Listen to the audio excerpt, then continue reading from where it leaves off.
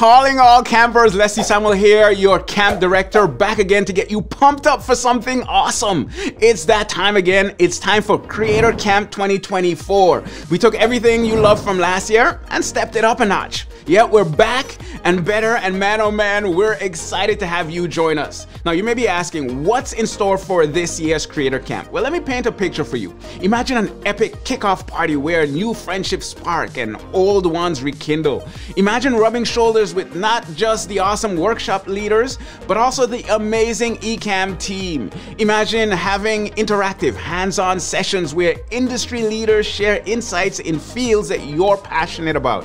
Well, you just imagine Creator Camp 2024. Reconnect with the Ecamm fam, and of course, meals and beverages are all a part of your journey with us. Expect exciting activities and local excursions. What is it gonna be this time? Wine tasting, scavenger hunt, an evening of stargazing?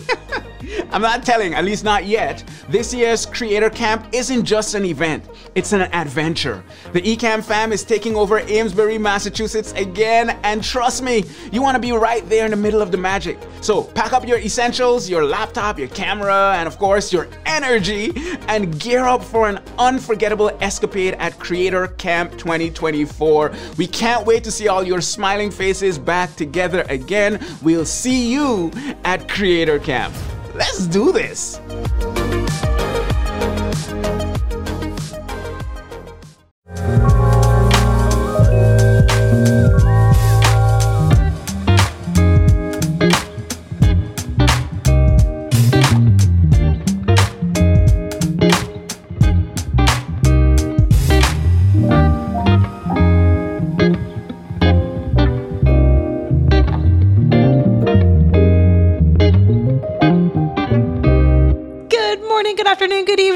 Happy day, happy flow recording day. I feel like a bit of a fraud saying aloha, so we'll just say happy, hopefully cool day everyone is having. Welcome to The Flow. I am Katie Fox, your Director of Marketing here at Ecamm, and today we're hanging out with Luis, Mr. Camera Junkie. Hello. Which is perfect because we didn't get around last week to talking about cameras. We covered all of the other gear. So if you're looking for what kind of gear you need to have or want to have for launching or running a successful podcast, last week's episode is your episode to check out, but we didn't get to cameras. So that's what we're going to cover today. We're going to ask Luis all of the camera questions. So if you're hanging out in the live studio audience, hi.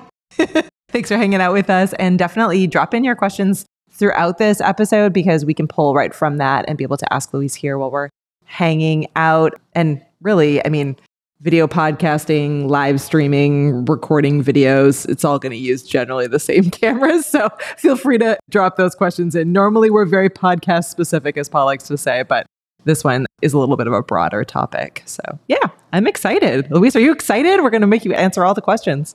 Actually, I am excited. And that's a whole nother thing. Like, please make sure to drop your questions because we all have our own setups, but to get the most out of this, I think we're going to need to answer what problems or issues you're coming across. All right. Well, while we're waiting for some questions to come through, I have a ton of my own, but I posted earlier today. So for anyone who's like, oh, cameras, it's a big topic. I'll say from my own experience, when I first started at Ecamm, I honestly was just using, I was just using my built-in camera on my then MacBook Pro. And Ken gave me a really great pro tip. He was like, you touch that all the time because you're opening and closing your laptop. So if you're using the built-in camera, don't feel bad. That's an okay starting point. You can actually just remember every time that you use it to take, either your shirt or, a camera wipe or something. Just, there you go. Luis is showing one on camera. Microfiber cloth. And just clean it because the difference actually was pretty staggering. So I started there. So if you're starting there, totally okay. You're in a safe spot here. And then I moved from that to my Nikon D60, which is a camera that I've had for years. It's like kind of my photography play around camera, but I was able to just connect it in with a USB cable. It worked great in Ecamm and I was able to use that for a couple of years. Then I upgraded to the Sony ZV-E10 when everyone was like, Sony ZV-E10. We all need that camera, a mirrorless camera. Still an amazing camera we use here often in the office. But couple of months ago, I guess. I was at NAB with Doc, and I got suckered into, I impulse bought myself one of the Insta360 Link cameras, which is a really tiny camera. It has tracking ability. It's a 4K camera. And that's like my go-to right now, at least in my home studio space, because it's really small and I have a really tiny room. I have a pretty small desk. I use my desk for things other than live streaming and podcasting. So that's my go-to. And I've brought actually all of my bigger equipment here into the studio space or into the office space. So I've gone on kind of this progression as I've been trying to figure out what works best. I'm probably going to keep progressing as I go or making changes and edits. And obviously people are saying here in the comments, ordering things on Prime Day or when things are on sale is also a really great way to try things out. But yeah, let's I guess start with, Luis, if you're brand new and you're just starting out and maybe you want to try one step up from what's built in, what's a good starter camera for video podcasting or live streaming or video production? Well, the first thing that I would like to iterate or to get out there is to basically think of your situation first, not basically what's the latest and greatest, but kind of reverse engineer what you're trying to get out of it. So if you're coming at it from the space that I want to upgrade my built-in laptop webcam, then the first step that you can take to get a higher quality image is using a program like Camo and utilizing your cell phone, or maybe like some of us have like a spare cell phone from our previous upgrades that it's sitting there as a perfectly capable device, but it's not your everyday daily driver as far as a phone.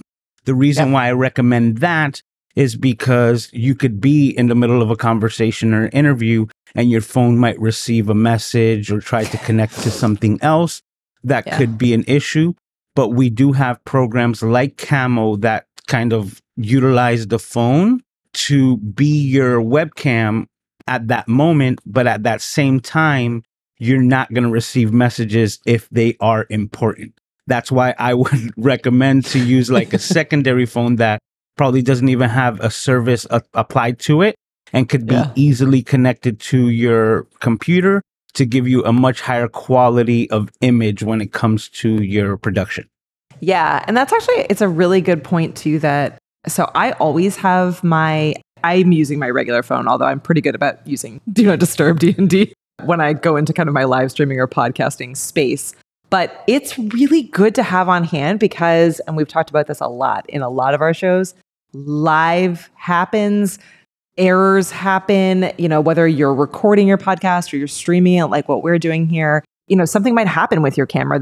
Maybe you forgot to plug it in and the battery dies. Maybe, there's some sort of failure. You have a faulty cable. It's really nice having a phone as a backup. And we all have phones, right? Like we all have them. So being able to connect it really quickly and easily as either a secondary camera or as just a backup in case anything happens is just smart and is something that, again, many of us have either an older phone, as Luis was saying, an iPad, one of the ones that have a little bit of a better camera quality, or just your phone that you're using every day. If you can remember to turn on that Do Not Disturb so that you don't get that error or messages that come through. But yeah, you can use Camo, Camo. Camo is an amazing tool. There's one called Shoot Clean Camera Feed. That's a great one. And now if you're in the Apple ecosystem, like many of us are, you can use Continuity Camera as well to be able to connect really easily and quickly. And the quality is great. I agree. I think it's like a really nice, I would say budget option because most of us already have that. So, and if you are going to move past that into some of these other cameras, hang on to it because having a backup or a secondary camera is a really, really great way to go for a number of different reasons, for sure. Yeah. And then the next step from that would be stepping away from your phone, right? From your do-it-all device and have more of a dedicated webcam like the one that you just mentioned, that Insta360 Link.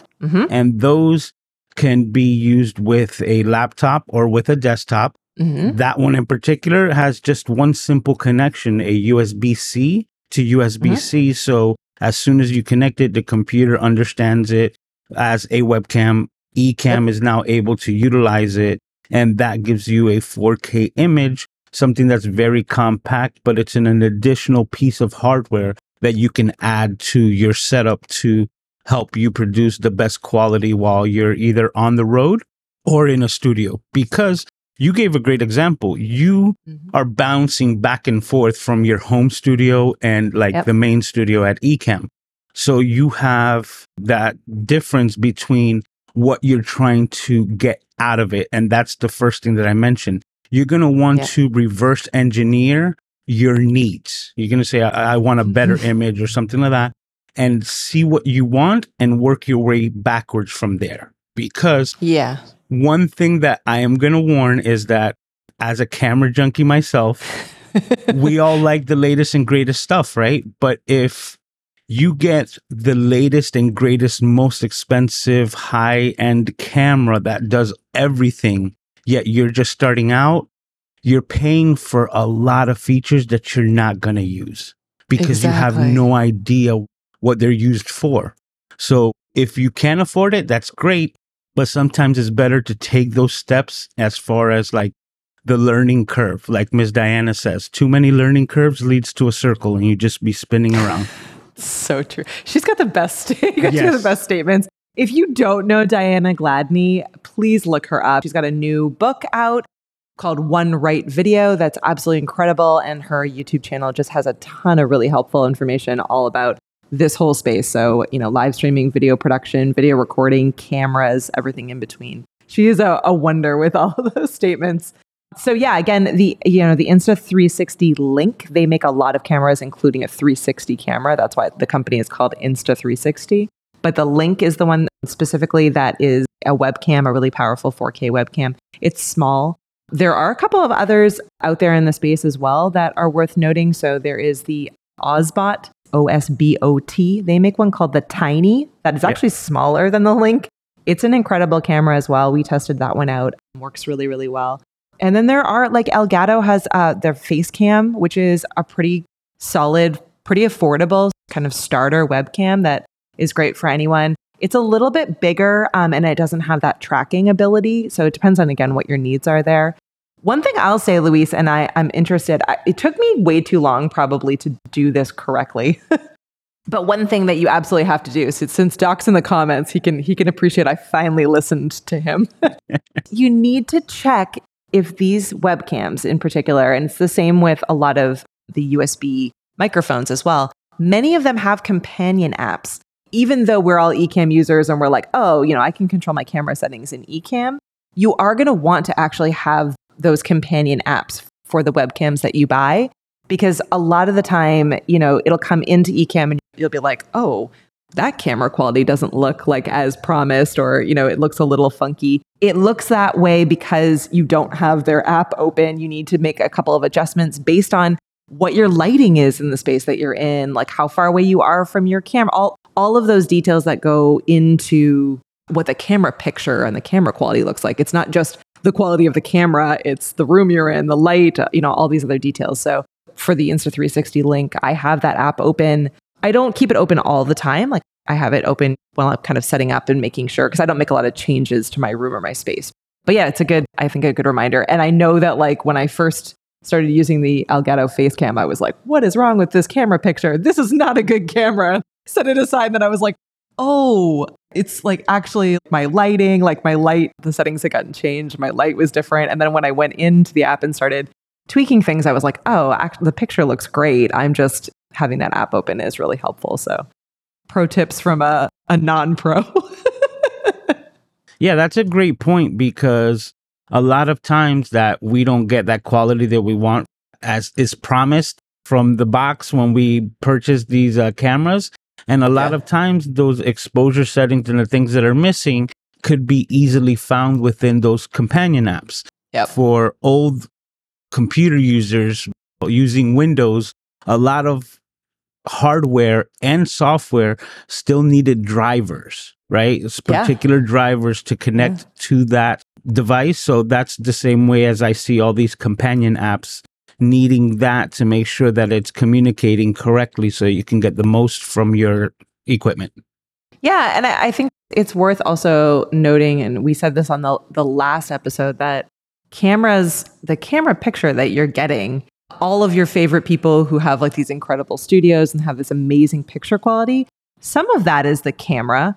A lot of that is the positioning, the lighting, how far away the camera is from them, a lens. There are a lot of kind of camera adjacent topics and gear that go into getting a really great shot. So you can do a lot with a quote unquote cheaper camera if you're really good at lighting and you're really good at positioning and evoking a mood, right? Whereas you could have a really expensive camera and not have it set up correctly and have terrible lighting in your room, and then your camera quality is still going to look bad. So these things all kind of work together in tangent. So it's really important to keep that in mind. Yep. That's why the saying has always been lights, camera, action. And in that order, lights are first. So true. Because without the visuals, not only can you not see what you're doing, but neither can your camera. So lights, camera, action in that order. I love that. I totally forgot about that, but that's a really good point. All right. And so that's the base level, right? So you start with maybe a built-in, you're moving up to your phone, you're keeping that as a backup or an iPad into the webcam. So let's talk mirrorless cameras. I would say it's probably like 99% that are mirrorless these days versus the DSLR that I was rocking back when I first got started. So how do you approach thinking through, okay, you really want to step up to having a mirrorless camera? How do you think through those decisions as far as brand and what model to get and those kinds of things? I love this because when you say like with brand and model, I break all those barriers down and be like, once again, you have to reverse engineer what it is that you want. So to give a good example, when I decided to upgrade my camera, I was using at that time the A6000 from Sony, and it had amazing autofocus and it was doing everything that I wanted except 4K. So the one upgrade that I wanted for my setup was to actually broadcast a 4K image to match all the good audio and everything else that I had done. So that was my main goal. And then I started to see which cameras available on the market had that feature. And around that same time was when Sony then released the successor to the 6000, which was the A6100, that had that feature that was available on previous cameras, but not the model that I had. So for that reason, I decided to stay within that same ecosystem because I already had lenses and everything else built around it. And this camera had that one feature that I wanted. Right now, I'm once again in the market for finding the new upgrade for the new features that I want.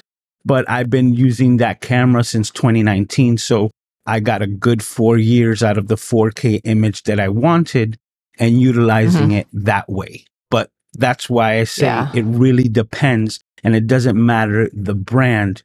It really matters what you want to get out of it. So if I were to be using Canon at that time, because I might have already had Canon lenses and am in that ecosystem, I will be looking to get those same type of specs to reverse engineer within the Canon universe, so to speak, and to see what was available for me to upgrade in that path. And that's where I really think that you have to think first of what you have already and what you could be jumping into as far as your upgrade path. But if you're at a point where you're coming from a simple webcam and now you're trying to get into a mirrorless system, then kind of the world is your oyster, because it's kind of hard to pick a bad camera at the moment. And as a camera enthusiast, we used to make fun of certain camera companies because lacking of certain features and, all in jest, having fun, like Panasonic can't autofocus, and Canons are overheating. But at the same time, right now where we're at, those prior issues are not even. Like Panasonic's latest version of cameras are now using that phase detect autofocus. So it's no longer having the issues that it had in the past. And just like every other company that's had overheating issues, Canon has learned from their mistakes, and their new cameras are doing a lot better.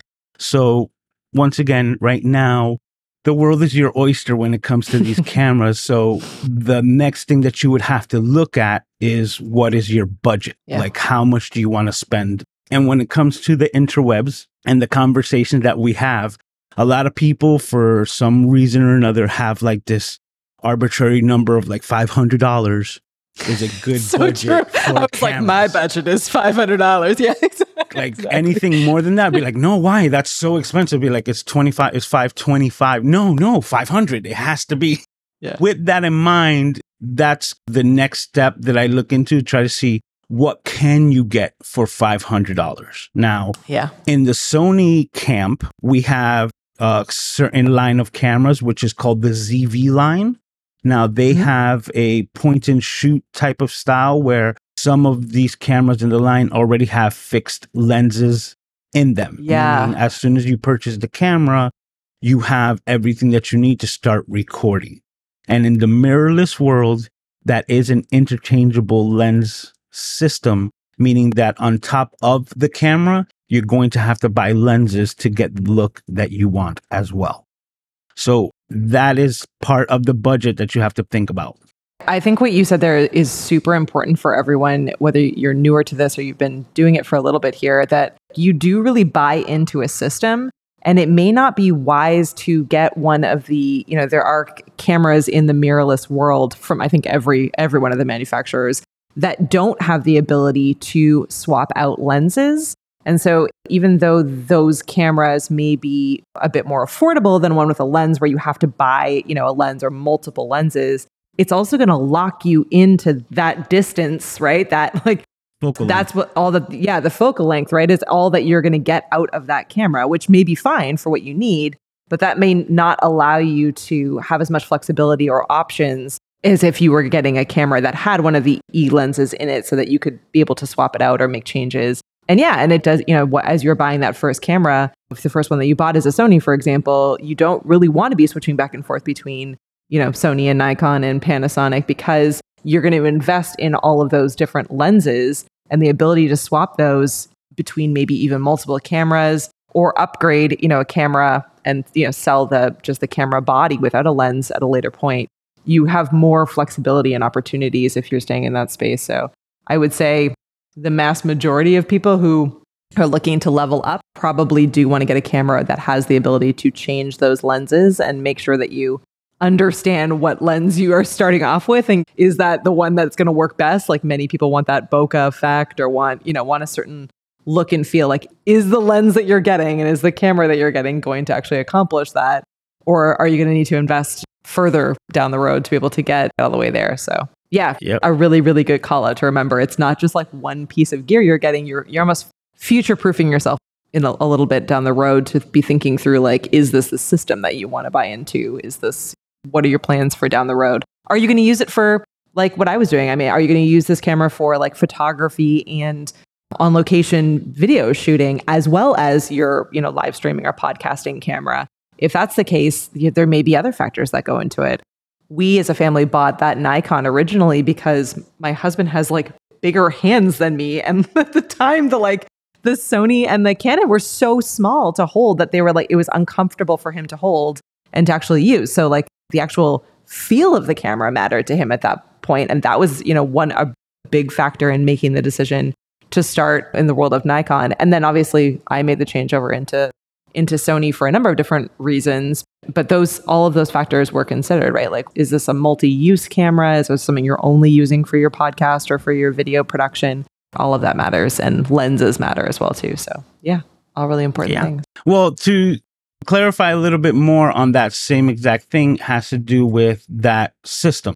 So for example, the ZV-E line that I mentioned that has the fixed lenses, one of the cameras has a fixed wide angle lens and another one has a zoom that gives you a little bit more variety. But the features that are built into the camera are going to be stuck with the camera, and so are the lenses. So now, referencing my transition from the 6000 to the 6100 is the prime example of why you might want to look into an interchangeable lens system.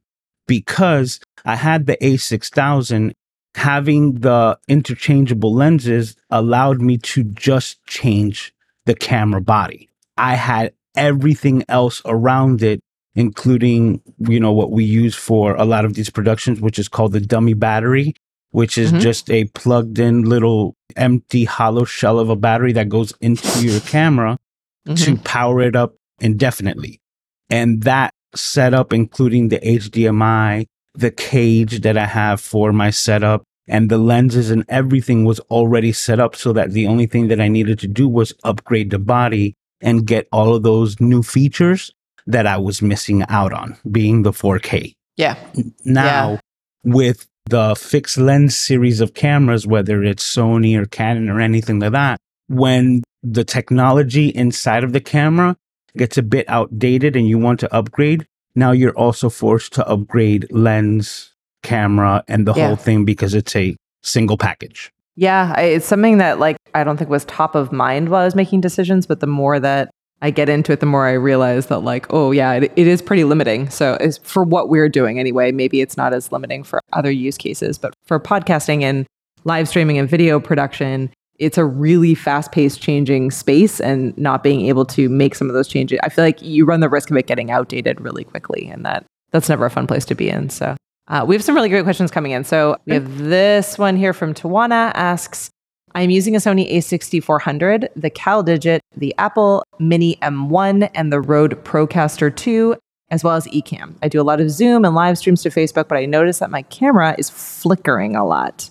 Ooh, a flickering issue. Have you heard of that kind of thing before? We might not be able to super live troubleshoot here. I put Luis on the spot. But I can give you some pointers to see what could be causing that issue. Now, one of Looks the like things Doc's helping too. I love it. Thanks, Doc.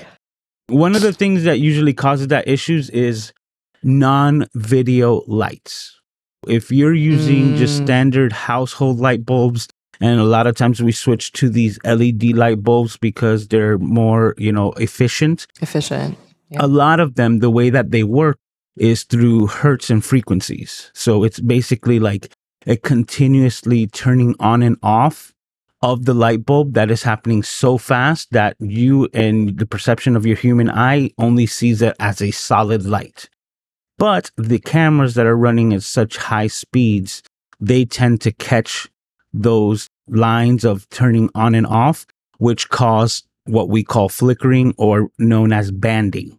That banding could be controlled by your shutter speed. So if you have the camera set to auto and you just allow it to do the exposure, it might increase your shutter speed to a point that it displays all of those lines and banding flickering within your shot. That's when you might need to go into your manual mode in the camera and, research a little bit on getting the correct shutter speed or shutter angle for your shot. Trying to be a little nerdy, right? But trying to get the information out as best as possible. No, it's great. What you're going to be looking at is to double your recording speed. So if you're shooting at 30 frames per second, what you're going to want to set your camera up to is 1/60th of a second. So you want kind of like the doubling of the shutter speed towards your output so that you can get the most realistic and natural looking image, and should eliminate what we call that flickering. And once you have that down and correct the exposure, that should be able to take care of that. If it doesn't, then that might lead to replace those lights that are flickering with dedicated video lights that are designed to not show that up in camera. Yeah, that's super good feedback. So much of this, everyone, really comes down to photography 101 basics. So if we could convince you of anything at the end of this episode, whether it's reading or, find a series of videos on YouTube or like a Skillshare course, but understanding kind of the basic principles of photography will get you really far in getting a really great shot, much more so than just going out and spending a ton of money on a really expensive camera. So, because all it's going to get you is more expensive banding. Exactly. Another thing about that is that, you know what? I started laughing and I forgot what was the point. We're having so much fun here. So on with the next question. On with the next question. So Kali says, speaking of lights, camera, action. Oh, she's asking, okay, for us in general, would you consider doing a show on lighting? Yeah, I think we should probably do kind of a follow-up on lighting. We do have a great video that Marshall Fox put together a couple of years ago now, but it's still really helpful, relevant information all about like the different kinds of lights, where to position them, how to go about buying lights. So there are a lot of those kinds of things out there, but we could certainly do an episode on that as well. And it is really important, like what Luis just said, I think is something that many of us don't realize. There is 100% a difference between studio lighting, like video lights, and like the lights that you buy for your home or office space. So it does make a really big difference. Maybe you'll be fine most of the time until you're not. So it's worth understanding the difference between all of those different lights. We have the Honest Accomplice. Dan is hanging out with us. Hey, Dan. Dan asks, with the amount of filters being used during the editing process, how important is getting the right lenses? That's a great question. I think that's very important because going back, touching on the photography aspects of video, the thing that you're trying to get most is correct exposure. So you're trying to get the correct lighting.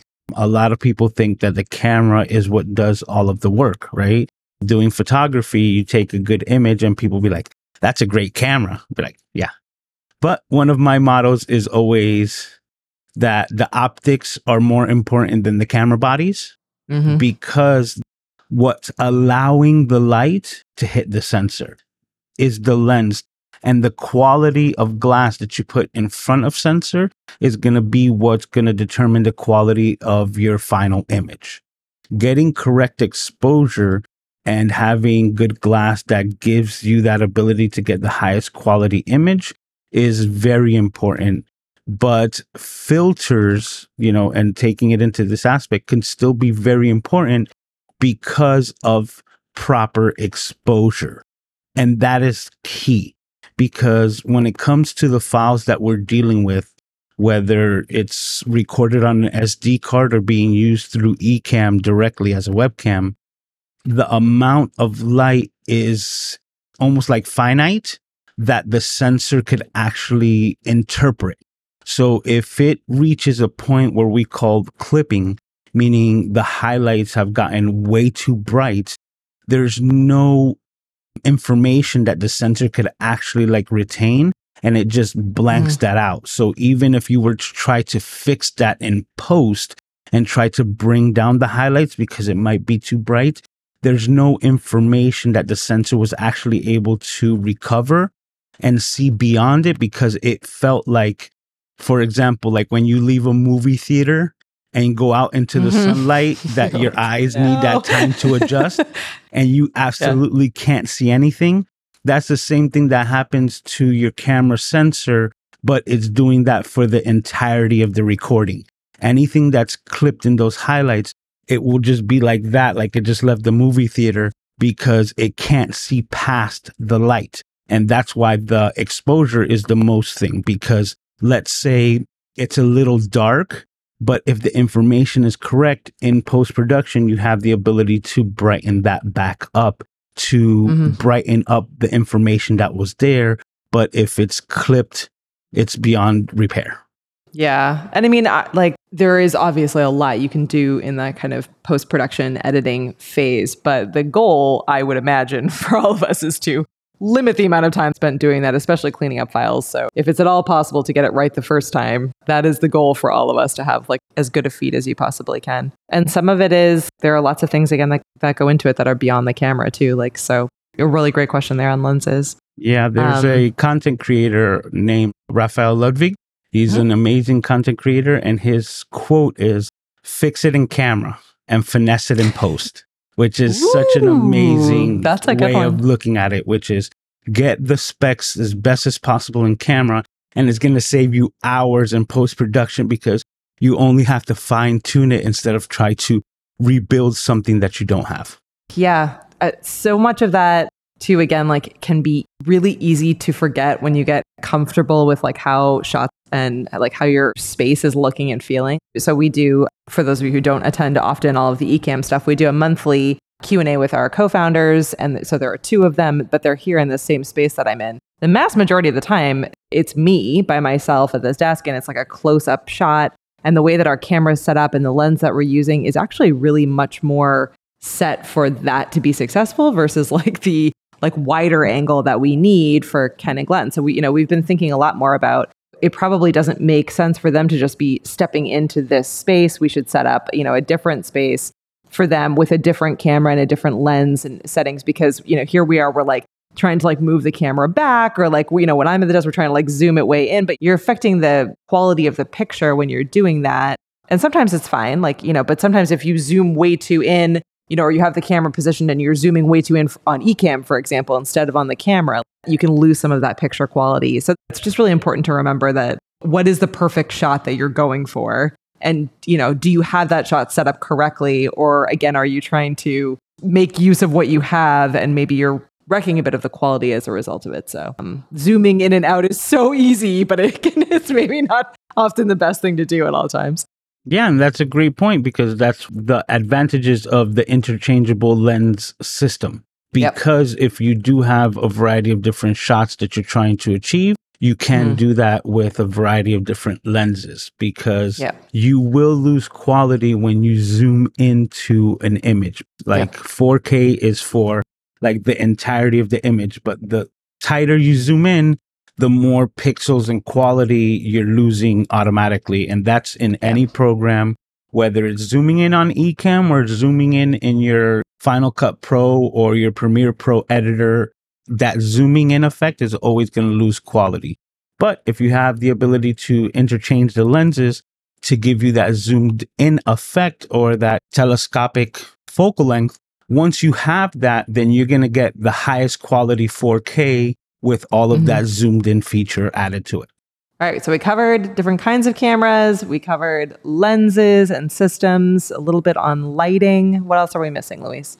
I think we were also touching about filters, right? Because Dan had asked about the filters being used during the editing process, but there are filters that you use during the recording process, which is what I wanted to better explain. And that's what we call neutral density filters or ND filters. And those are basically like sunglasses. And just like I referenced once again, like you leave that movie theater and you're like, oh, put on the shades.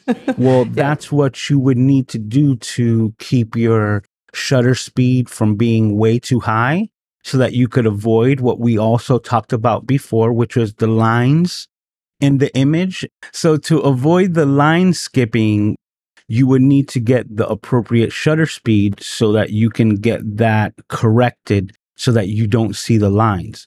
But a lot of times, if you're shooting outdoors with all the sunlight, to get the shutter speed down to the point where it won't show that flickering in the lines also ends up creating an overexposure because the fact that you have controlled your shutter speed to remove the banding is good, but that shutter speed now is overexposing your image is why you would need to start putting these ND filters on your lenses to get the correct exposure, which is like adding those sunglasses so that you can get the information behind it, but also be shooting at the correct shutter speed so that you don't get any banding. And that's the use of filters on your camera while you're recording, and that's before the post-production process. Yeah. And then there's also things like, I guess this isn't really a filter, but there are things that you can do within like camera settings and LUTs, for example. So there are ways to kind of get a look and a feel and a vibe that really matches what your branding and what your show and what your content is. We have some people who really prefer like a little bit more of a darker, kind of more saturated look versus those who want like a really cleaner, brighter look. Some of that is accomplished with lighting or set, like your kind of overall design of your space.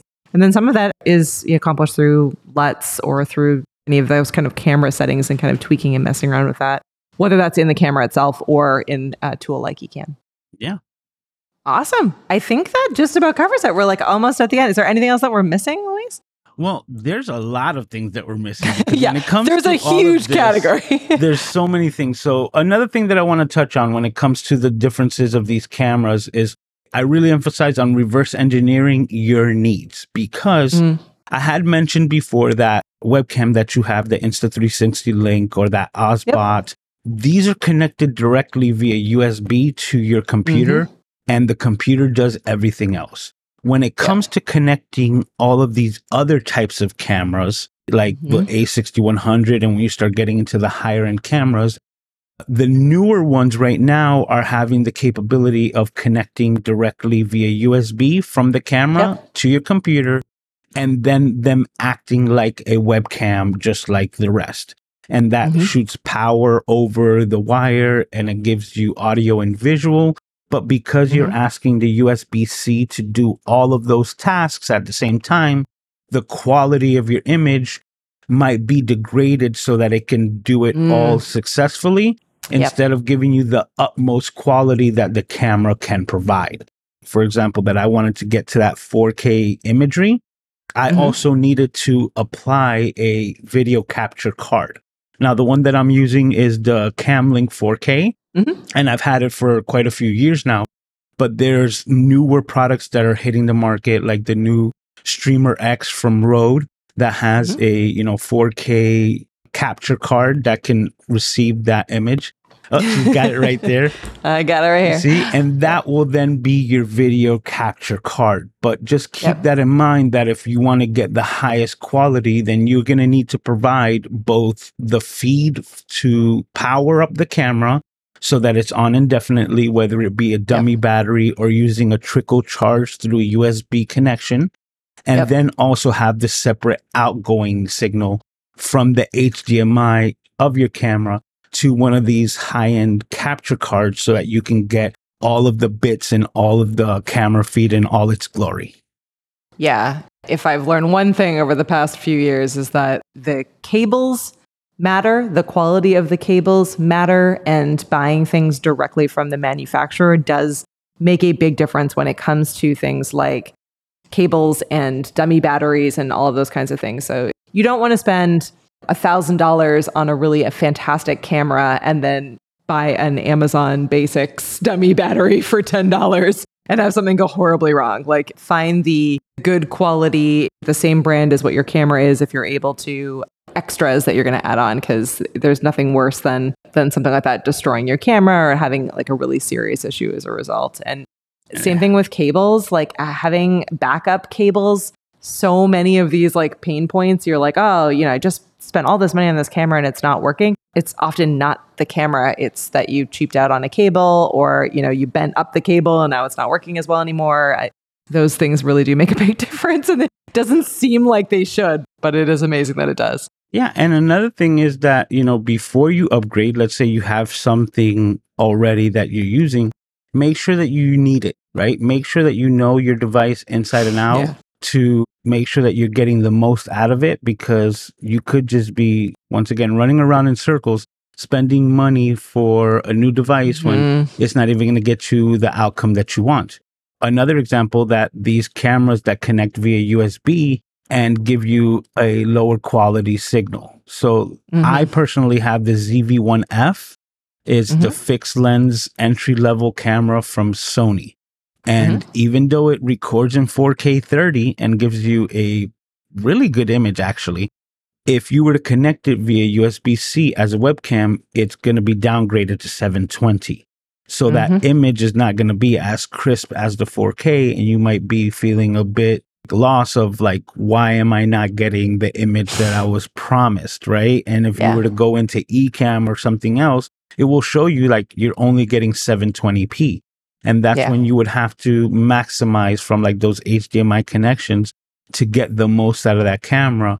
And those are those little nuances that I say, make sure you know your camera and your equipment the best, because somebody might be disappointed in this camera saying, it said it had 4K, yet I'm only getting 720, if you don't know how to get that image out of the camera. Yeah.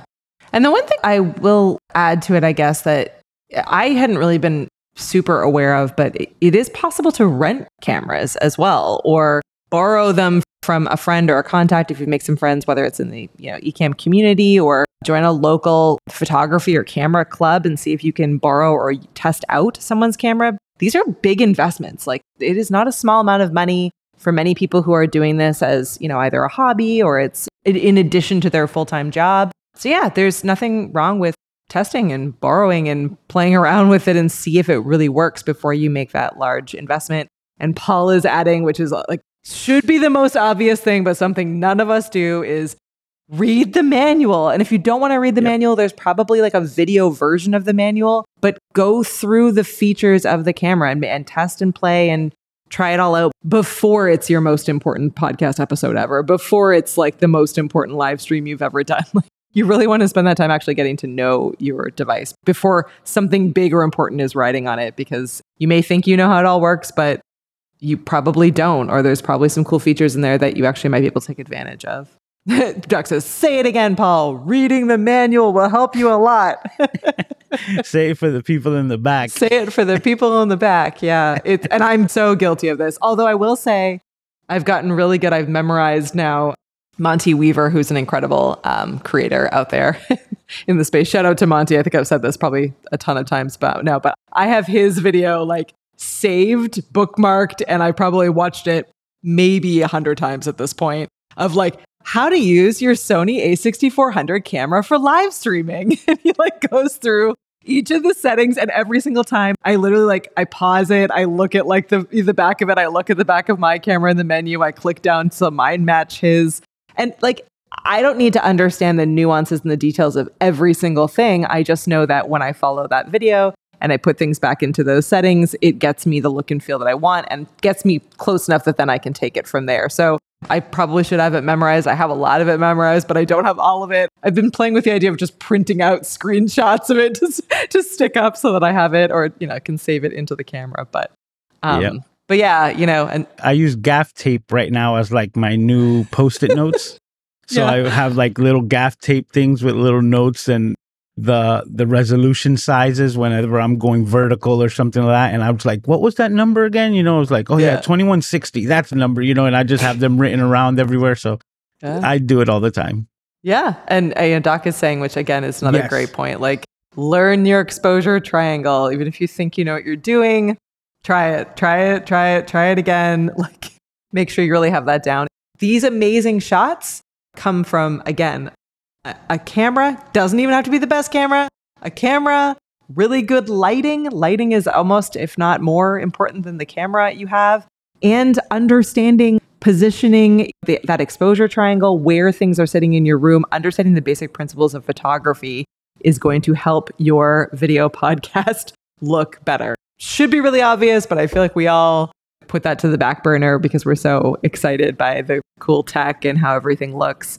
You need to know how you want it to look, and you need to know some of those basics in order to really accomplish what you're setting out to do. And Doc Rock also mentioned something else that's very important, and this not only goes for cameras, but anything that you might have an interest in, is learn the basic vocabulary, right? Oh, yeah. Because like he was just referencing white balance, aperture, you know, shutter speed, and different things like that.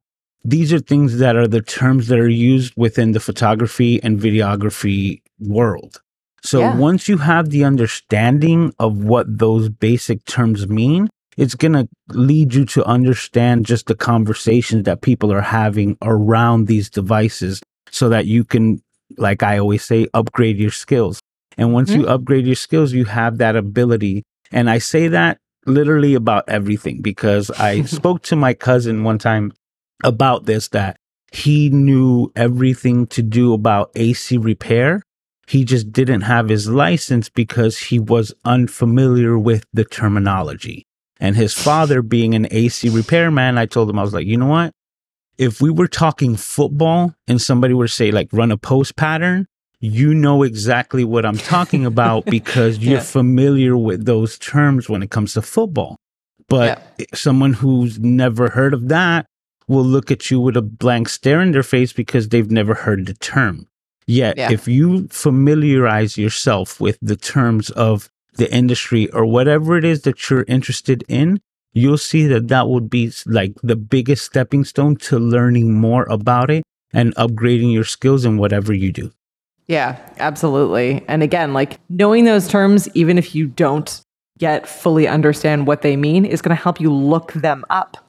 It's really hard to get help, whether that's to a person or looking it up online or looking for a video, if you don't know what those terms are. So yeah, I think it's hugely, hugely important. It feels like learning a whole new trade. It takes work. Yeah, it's going to take work. It's going to take time. Like everything else that we've been saying, it's iterative. So it's steps. So like me, you might start with one thing that's simple, manageable, master it, see how it's working for you, then move to the next thing. So, obviously the webcams and kind of those, more affordable, easier to use cameras, they're simpler, right? They're much simpler than a mirrorless camera is.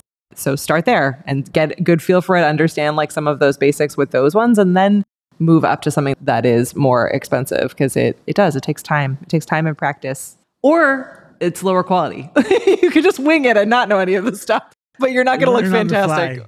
You can learn on the fly. You can always learn on the fly, but I think it's a better process to at least know the basics and the terminology. Then you can get a little bit better every single time. But I think just jumping in and learning on the fly is not going to be a good feeling for anyone. We did it. I know. I kept trying to end you early, but you had great feedback.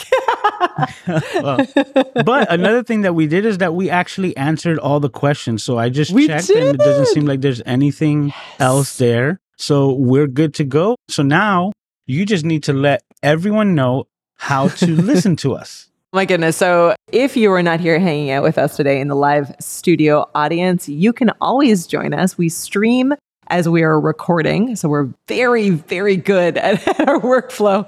We stream as we're recording. We do it every single Tuesday at 12 p.m. Eastern here on YouTube. You can find it and join that live studio audience or catch the replay and drop your questions in there. You can also listen to us, as Doc says, wherever your podcast getting is got. We are on all of the platforms, including YouTube Music, which now has podcasts. You can find all of that and see all of our episodes and information at flow.ecam.com. And make sure that you leave us a review. We'd really love some more reviews, and share with a friend if you find this information helpful. It is so appreciated. This episode and all of them have been brought to you by our friends at Descript. It is just one of our all-time favorite tools. It makes it super easy for us to do some of that lightweight editing, grab our transcription, clip our video clips so that we can share and get all that content out to you faster and more efficiently. So if you haven't checked them out yet, you can learn more at descript.com. From all of us here, from Luis and from me and from Doc, who is cheering for Manchester United today. Thanks so much for hanging out with us, and we will see you next week on The Flow. All right. Flow Riders, bye, everyone. Out.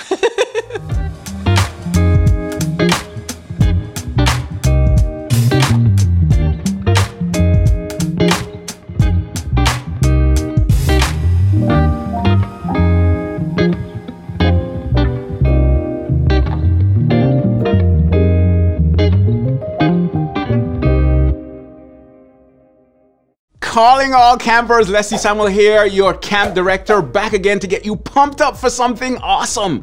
It's that time again. It's time for Creator Camp 2024. We took everything you loved from last year and stepped it up a notch. Yep, we're back and better, and man oh man, we're excited to have you join us. Now you may be asking, what's in store for this year's Creator Camp? Well, let me paint a picture for you. Imagine an epic kickoff party where new friendships spark and old ones rekindle. Imagine rubbing shoulders with not just the awesome workshop leaders, but also the amazing Ecamm team. Imagine having interactive, hands-on sessions where industry leaders share insights in fields that you're passionate about. Well, you just imagine Creator Camp 2024.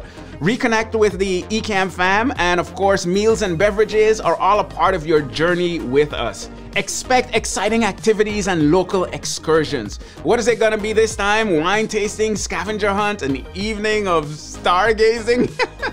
I'm not telling, at least not yet. This year's Creator Camp isn't just an event, it's an adventure. The Ecamm fam is taking over Amesbury, Massachusetts again, and trust me, you want to be right there in the middle of the magic. So pack up your essentials, your laptop, your camera, and of course your energy, and gear up for an unforgettable escapade at Creator Camp 2024. We can't wait to see all your smiling faces back together again. We'll see you at Creator Camp.